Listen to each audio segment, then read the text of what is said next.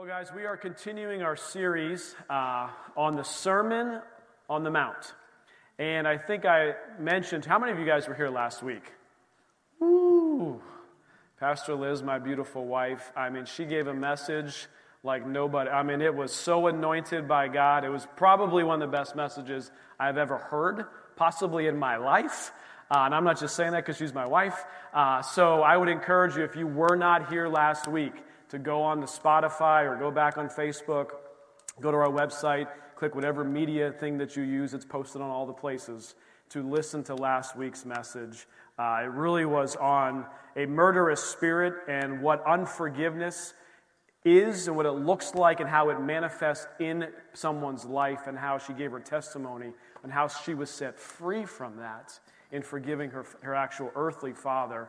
And it was super powerful. I really encourage you to go back and listen to that.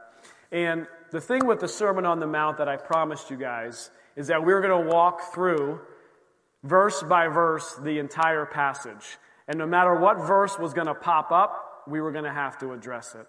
Well, today is going to be about adultery and about lust and about certain things that we all just want to sort of skip over a little bit, and we don't usually hear a lot of messages or sermons on it because they're just like, we want to hear the fun stuff about faith. We want to hear the fun stuff about healing and miracles. Well, I can tell you that the Lord, every word in this Bible, it's anointed by God. And it is anointed in a way that it speaks truth, and it does only what it can go do. And so I don't want to skip any verse when we're reading, and we're not going to skip this verse here as we go through. And the title of my message today, bring up that title there for me, says, I can't see or feel. And I'm going to get into what that means and why I called that, why I made that its title. But God wants to bless us, and He loves us, and He cares for us. Sexuality is a good gift from God. And like all things that God gives, they're good within the context on how He created and how He ordained it. According to God's Word, the proper context of sexual activities between the covenant of a man and a woman in marriage. And I read this somewhere. It says, sex within marriage is like the fire in the fireplace. Keep it in the fireplace, and it keeps the home safe and warm. Let it out of the fireplace, and it causes untold damage to everyone in its path. And I believe that the Lord has the word to instruct us, and I believe this message is for all of us today, because really what it's going to deal with is the lust and the sin of our heart, and where that is, and how do we combat that, and what do we do to fight against that. And I believe it's a very practical message this morning as well. And we have to turn to God's word to be able to see it. So I can't see or feel. Matthew 5, starting in verse 27. I'm going to read a couple verses and then we'll go back to each one. You have heard that it was said to those of old, you shall not commit adultery. But I say to you that whoever looks at a woman to lust for her has already committed adultery. Has already committed adultery with her in his heart. If your right eye causes you to sin, pluck it out, I can't see, and cast it from you. For it is more profitable for you that one of your members perish than for your whole body to be cast into hell. Remember, this is Jesus talking. These are Jesus' words. He's given a sermon on the Mount. Verse 30 says this, and if your right hand causes you to sin, cut it off and cast it from you. For it is more profitable for you that one of your members perish than for your whole body to be cast into hell. And I think about this passage, and I'm just like, wow. I feel like we recognize this passage maybe in today's society. We know we've got smartphones, we have access to this and that, and all these things we can see and go look at, and we're inundated with so much information. But this was spoken over 2,000 years ago. You understand that humanity, humans, flesh, the flesh itself has not changed. We have not evolved. We haven't got any better at being able to deal with these things. It's actually, the world seems, has only gotten maybe more challenging. But this is Jesus speaking thousands of years ago, before the internet. Yeah, the internet wasn't around 2,000 years ago, believe it or not. Feels like it's always been here. In high school, I didn't actually have access to the internet. How old is that guy? Right? I know I look a little younger than maybe I am. That's fine. That's okay. Thank you, Jesus. All my kids keep me young.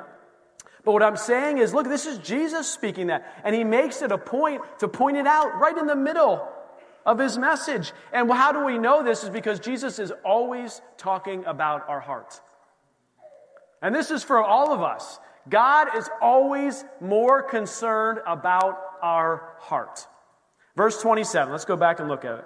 I have heard, and it was said to those of old, you shall not commit adultery. But I say to you, whoever looks at a woman to lust for her has already committed adultery with her in his heart. So again, this is something that has dealing with a heart. And what I want to talk about briefly this morning, and this sin and with all other sins, it's the same progression that begins to happen. The same progression. I'll call it the sin progression. And with all sin, they're all are almost identical in how this works. There's we'll call it a look. Maybe it's food. Maybe it's a person. Maybe it's a car. Maybe it's that house. Whatever it is, there's this one look that you say, well, look at that. Our eyes are open, our eyes can see, and it gets our attention. And whether or not it's from the Lord, we have to be able to discern that. But if it's not of the Lord, what I will tell you that happens in every situation and circumstance, and the Bible talks about, is that the enemy will then come and begin to tempt in that area.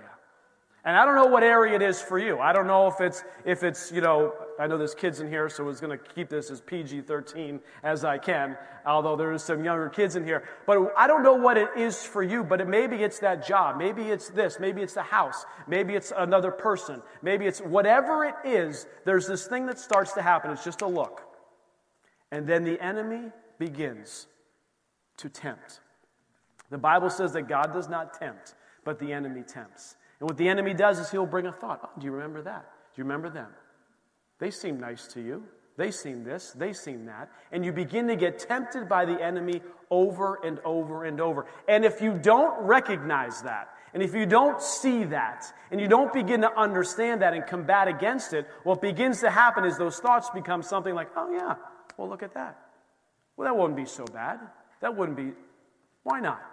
And you begin to walk down a path of this sin progression. And it starts with a look, and then the tempter comes, as the Bible calls it. And you begin to walk down that path. And I believe that really all sin is very much similar to that. Whether it would be gluttony, laziness, pride, even unforgiveness. It's this little thing that says, oh yeah, look at that. You say, oh, that wouldn't be too bad. I have a challenge with Mighty Fine Donuts. And I know I always get those like we had them for our baptism. That was a challenge for me. I could eat an entire box. I'm making fun of a fun example because we do have kids in here, but you guys know that this applies to all areas of our life. But Mighty Fine Donuts, it's a look. And a little bit of a smell. My olfactories start going, that smells pretty good. Maybe I'll have one. Maybe I'll have two. Maybe three, maybe four. And I begin to eat donut after donut after donut after donut. It's like, oh, you'll be fine. Your stomach doesn't hurt. Keep eating the donuts. And all of a sudden you're 7, 8 donuts in, and then you're like, oh, what have I done? Now this applies to every area of our life. That's what happens. It's funny when you think about it as a donut, but it's not so funny when it's with another person. Which out of the context of marriage, it's not quite as funny, and it's painful, and it's challenging.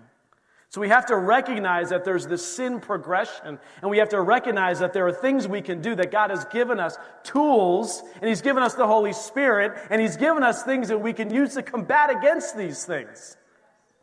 He says that God shows us in His Word over and over, look, I will not leave you, I will not forsake you. If you remember, how did Satan tempt Jesus? He tempted him with the Word. He tempted him with all these things. And how did Jesus combat it? With the Word of God. And so God, Jesus Himself, has given us ways to show on how to go do this. But what I can tell you is this, and I want you to understand this is very important, that those sins that we're talking about and that you're seeing, they are rooted in something deeper. They are rooted in something way, way, way deeper. And the enemy loves to distract. He loves to lie. He loves to tempt. He loves to do all of those things. But those, and I've seen it through counseling, through pastoring, through articles, through even my own life. Sin in my own life is rooted in something far deeper than the sin that I'm actually participating in, that I'm partnering with. And one of the things that I want you guys to know today is we must be diligent to know where our heart stands. We, as Christians, those who have accepted Jesus, we have to continually ask ourselves questions about our heart. That's all touchy-feely, and I don't want to do that. I don't want to do it. I actually dislike doing it. I'm being honest. But what I've realized is that if I don't do it, if I don't begin to ask the Lord the next question, why am I acting that way? What in my heart? What lie am I believing? What is going on deep in my heart that God wants to root out? And it gets exposed most of the time through our sin. Say, Lord, why do I keep doing this? And we try to put in all these, honestly, even with guys and looking at things, we try to put in all these things in place. Well, I'm going to put a shield on my phone, and I'm going to do an accountability thing that it sends emails. None of that stuff works because you'll figure out a way to get around all of it. It's pretty much garbage. It's a great attempt to deal with the sin right in front of you, but what it's missing is the heart of the sin. What's missing is deep down inside, there's something causing you to want to go look at that because you want to avoid something. It's easier. Maybe you feel like you're not good enough. All these things begin to bubble up on the inside. But if you never ask the question, you just keep fighting the same sin over and over, and you never get to the root cause of the actual sin. And so we, as people of God in His kingdom, He's asking us to be diligent to know where our heart is. Lord, so when Pastor Andy and I do this, and he is, sort of like if I, do whatever it is, I always have to, I'm going to promise you, Andy, I'm coming to you, man, if anything happens. So we always ask ourselves, why are you struggling with that? It's not the struggle itself, but what is underlying behind it, underneath it, at the root that God wants to expose and show and deal with in our hearts. And we ask ourselves these questions. Lord, what are you trying to teach me? What issue is in my heart you're trying to raise? And we see sin on the surface level, whatever it might be that you're challenged with, but we have to go deeper. It's almost like it's 3 questions deep. Have you ever heard someone say you have to ask why 3 times? Why? Well, why am I doing that? Okay. Well, why are you doing that? And you end up coming back to, there's a hurt, there's a wound, there's some trauma that could be way back from your childhood that you've been trying to put away for so long, but you are acting out of that wound. You are acting out of that childhood trauma that you have, and you almost don't even realize it. But what the Lord is asking us to go do is to get into that. Because He cares about the heart. That's what He cares about. He cares about our heart. We have to be diligent to know where our heart stands. And usually sin is in the dark, it's alone, it's in our hearts, but it has to be exposed. And the way to expose it is to shed light on it. And the way to shed light on it is to invite Jesus in and to begin to ask Him to show you, why am I doing this thing over and over and over again? Lord, begin to reveal that to me. Begin to show that to me. Begin to ask God those questions. What is it? And Jesus will provide a way. Verse 29, here it is, I can't see or I can't feel. If your right eye causes you to sin, pluck it out, cast it from you. It's more profitable for you than one of your members to perish and for your whole body to be cast into hell. If your right hand causes you to sin, cut it off. Cast it from you. It's more profitable for you than for your members to perish than your whole body to be cast into hell. He gives two different examples. He's talking about your eyes. He's talking about your hands. And what I see in this is what God is saying is for us to ruthlessly cut sin out of our life. Ruthlessly cut it out. And we're going to talk about how do we actually do that. But God wants us to just, when we see it, He wants us to dig deep and understand and be in partnership with other people to help us break through the bounds of sin that are holding us back in areas of our life. God doesn't do that so we can't have fun. God's the God of fun. He's funny, actually. How many of you know God has a sense of humor? Like, so much so. You're like, what was that? You know, God likes numbers, too. It's amazing what God does with numbers. But what He's asking us to go do is to ruthlessly cut the sin out of our life and these lies that we're believing because we keep walking in the sin, and He has forgiven us of those sins. And hallelujah for Jesus and what Jesus has done. But He doesn't want us to stay there. He doesn't want us to be stuck in our sin. He wants us to help us to get through it. He'll never leave us there because He loves us. Dietrich Bonhoeffer said this. Says, no sacrifice, listen to this, no sacrifice is too great if it enables us to conquer a lust which cuts us off from Jesus. No sacrifice is too great than that. So what do we do? How do we do this? I told you I'd give you some practical things. I think you guys all understand this is something we need to go do in our lives. So practically, what do we do? The first thing we have to go do is we have to invite Jesus in. You got to invite Him in. Invite Him in right in the middle of the sin. You're having trouble with something? Invite Jesus in. I've been there. I've done that. I said, Lord Jesus, I need you right now. My anger is boiling up and boiling over. I'm about to explode. Jesus, I invite you in right now. Do you know when you begin to say that and pray that, He will come and He begins to change the circumstance and the situation in which you're in? Right in the middle of it. My wife, she'd always tell you, like in the middle of a fight, she'll just pray to Jesus. And the whole atmosphere begins to change. I'm like, yo, what's going on? Come on. I'm like, why are you not responding? What's happening? I thought we were in a fight. Let's go.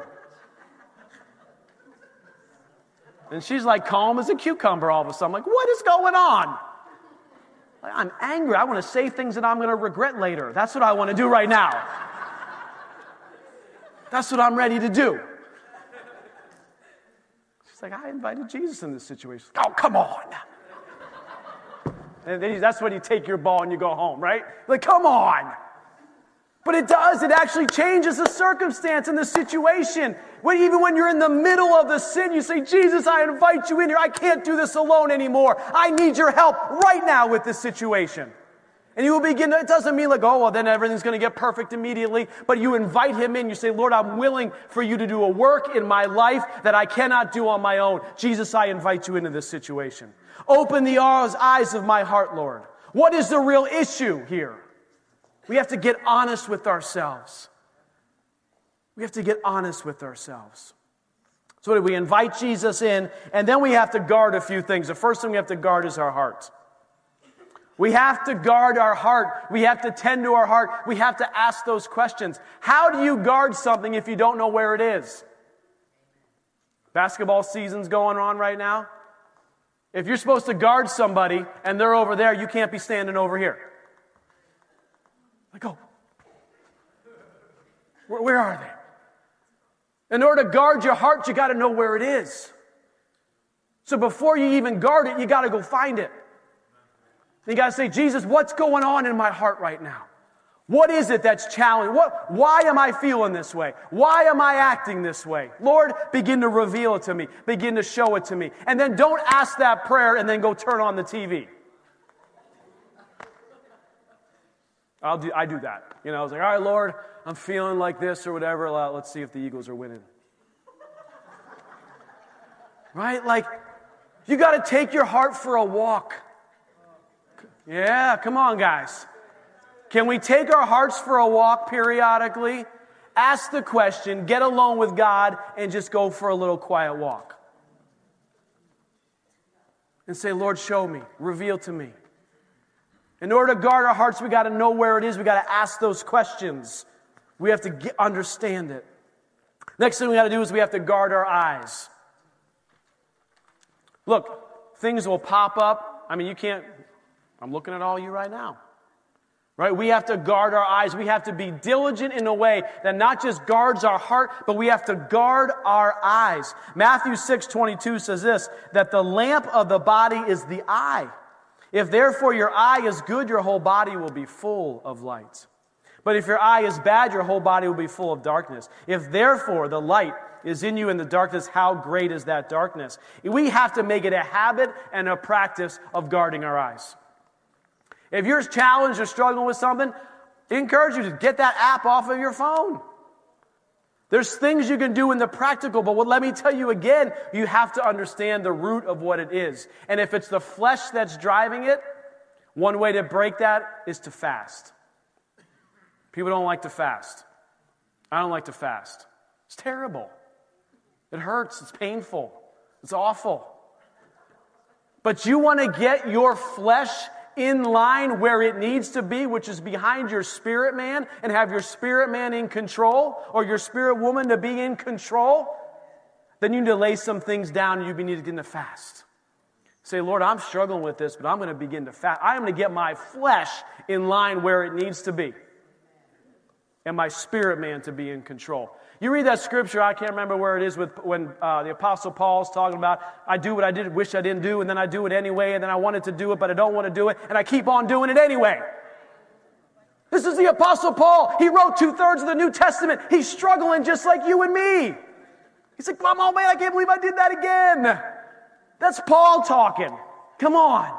Let's get real, guys. This is real life.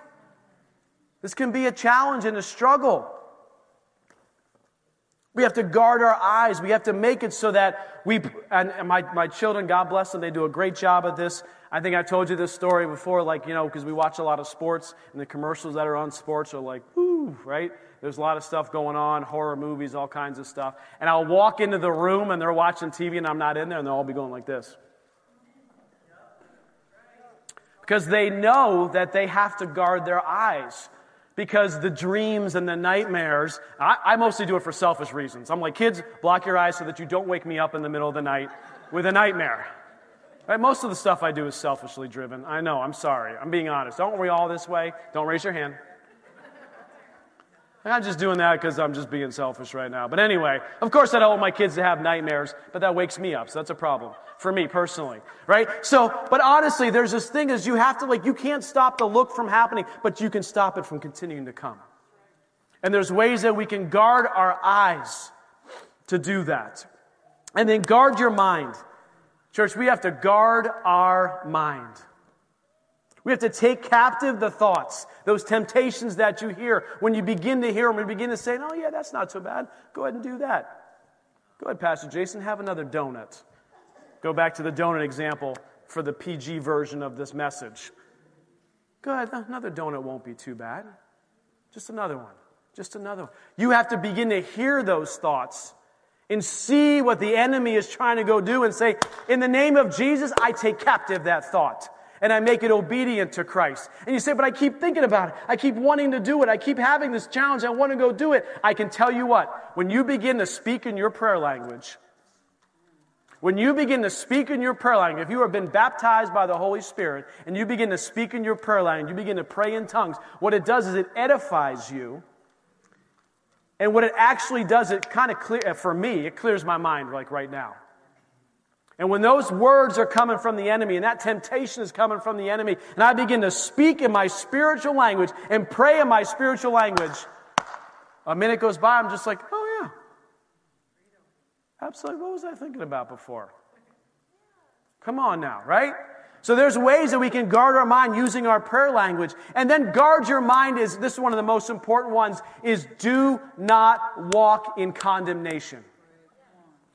Man, you get stuck in condemnation. I can't believe I did that. I'm so terrible. I'm horrible. I'm rotten. Yeah. You are not any of those things. Because you've accepted Jesus Christ as your Lord and Savior, you're not horrible, you're not rotten, you're not beneath, you're not below. Yes, do you have sin in your life? Yes. Do I have sin in my life? Yes. Does Jesus want to root it out, ruthlessly eliminate that sin? Absolutely. But He does not want us ever to walk in condemnation. And we have to see and hear that and be like, because when we get stuck in, what does it matter anymore? I'm just a terrible person. You are not a terrible person. That is not how God created you. Are you struggling with something? Maybe. But you're not alone. You're not the only one. So do not walk in condemnation. And the last point is, church, we got to fight. We have got to fight. We cannot lay down and expect that just the enemy's going to be like, oh yeah, sure, I'll leave you alone. You can't pick up your phone and think, oh yeah, all images that I don't want to see will just never come on my phone anymore. How wonderful is that? We have to fight. We have to take a stand, church. God has given us tools and the ability to fight. As I talked earlier, when Jesus was tempted, what did He do? He used the Word of God. If there's something that you're struggling with, there's a scripture you need to go find, and you need to repeat it, and repeat it, and repeat it, and repeat it. Jake, if you want to come up here. And here's what I would tell you is do not fight alone. Number one, you have the Holy Spirit with you. But two, you've got brothers and sisters in Christ who are ready and willing and able to stand with you side by side and take up that battle with you. And say, you know what? I am ready to fight with you. The Bible says about confessing our sins one to another so that we can be healed. There's freedom in that. And we can fight this battle. We do not have to fight alone. We've got the Holy Spirit with us, and we can use His Word, but we can find someone and pray for someone to come into our lives so that we can do this battle not by ourselves.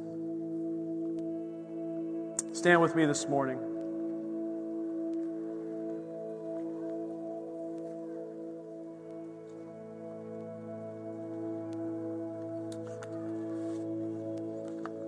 I want to give you guys some truths over each one of you today.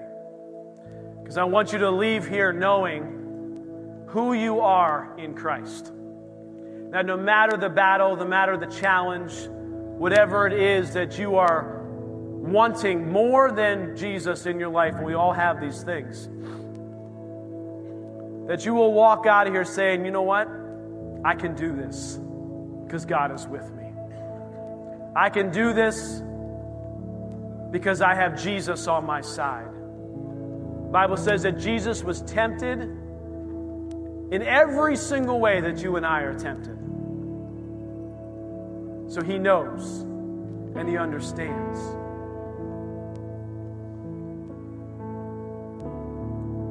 And I want us to know this morning that we can invite Him in.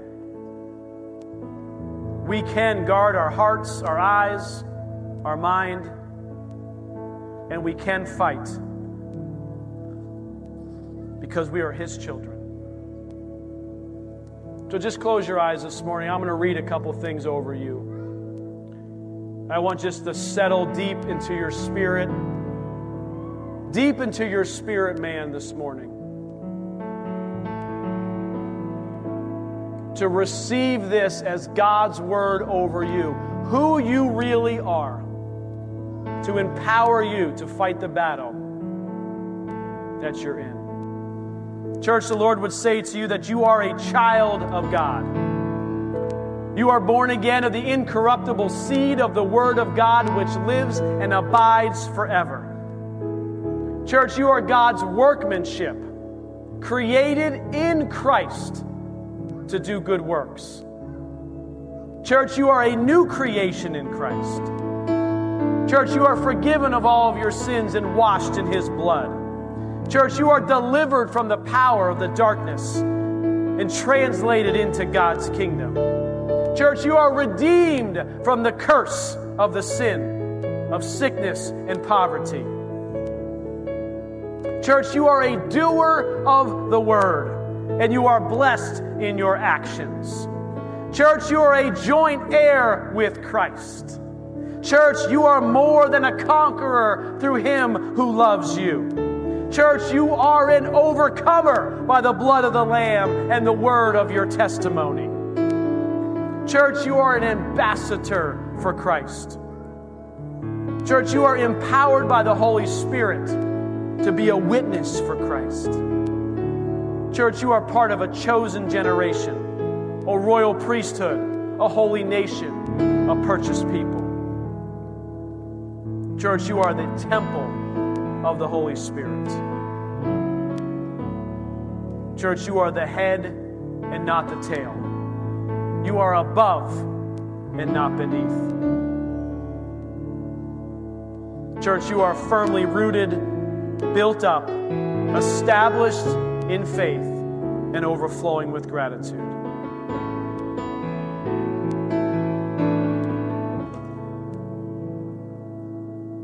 And church, you are His elect. You are full of mercy, of kindness, of humility, and long-suffering. So, Lord, we just come before you today with humbled hearts, Lord. Father, we ask that you would show us, reveal to us the state of our heart. Reveal to us the true reasons, the lies, the trauma, the challenges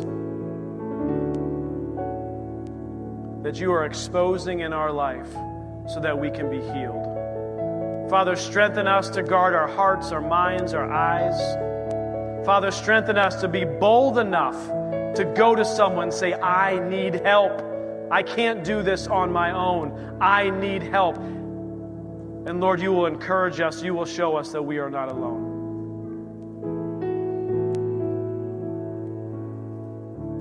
So, Lord, as we leave this place today, we thank you for your presence today. We thank you, Lord, that you are with us and for us, and that you go before us in all things. In your precious name.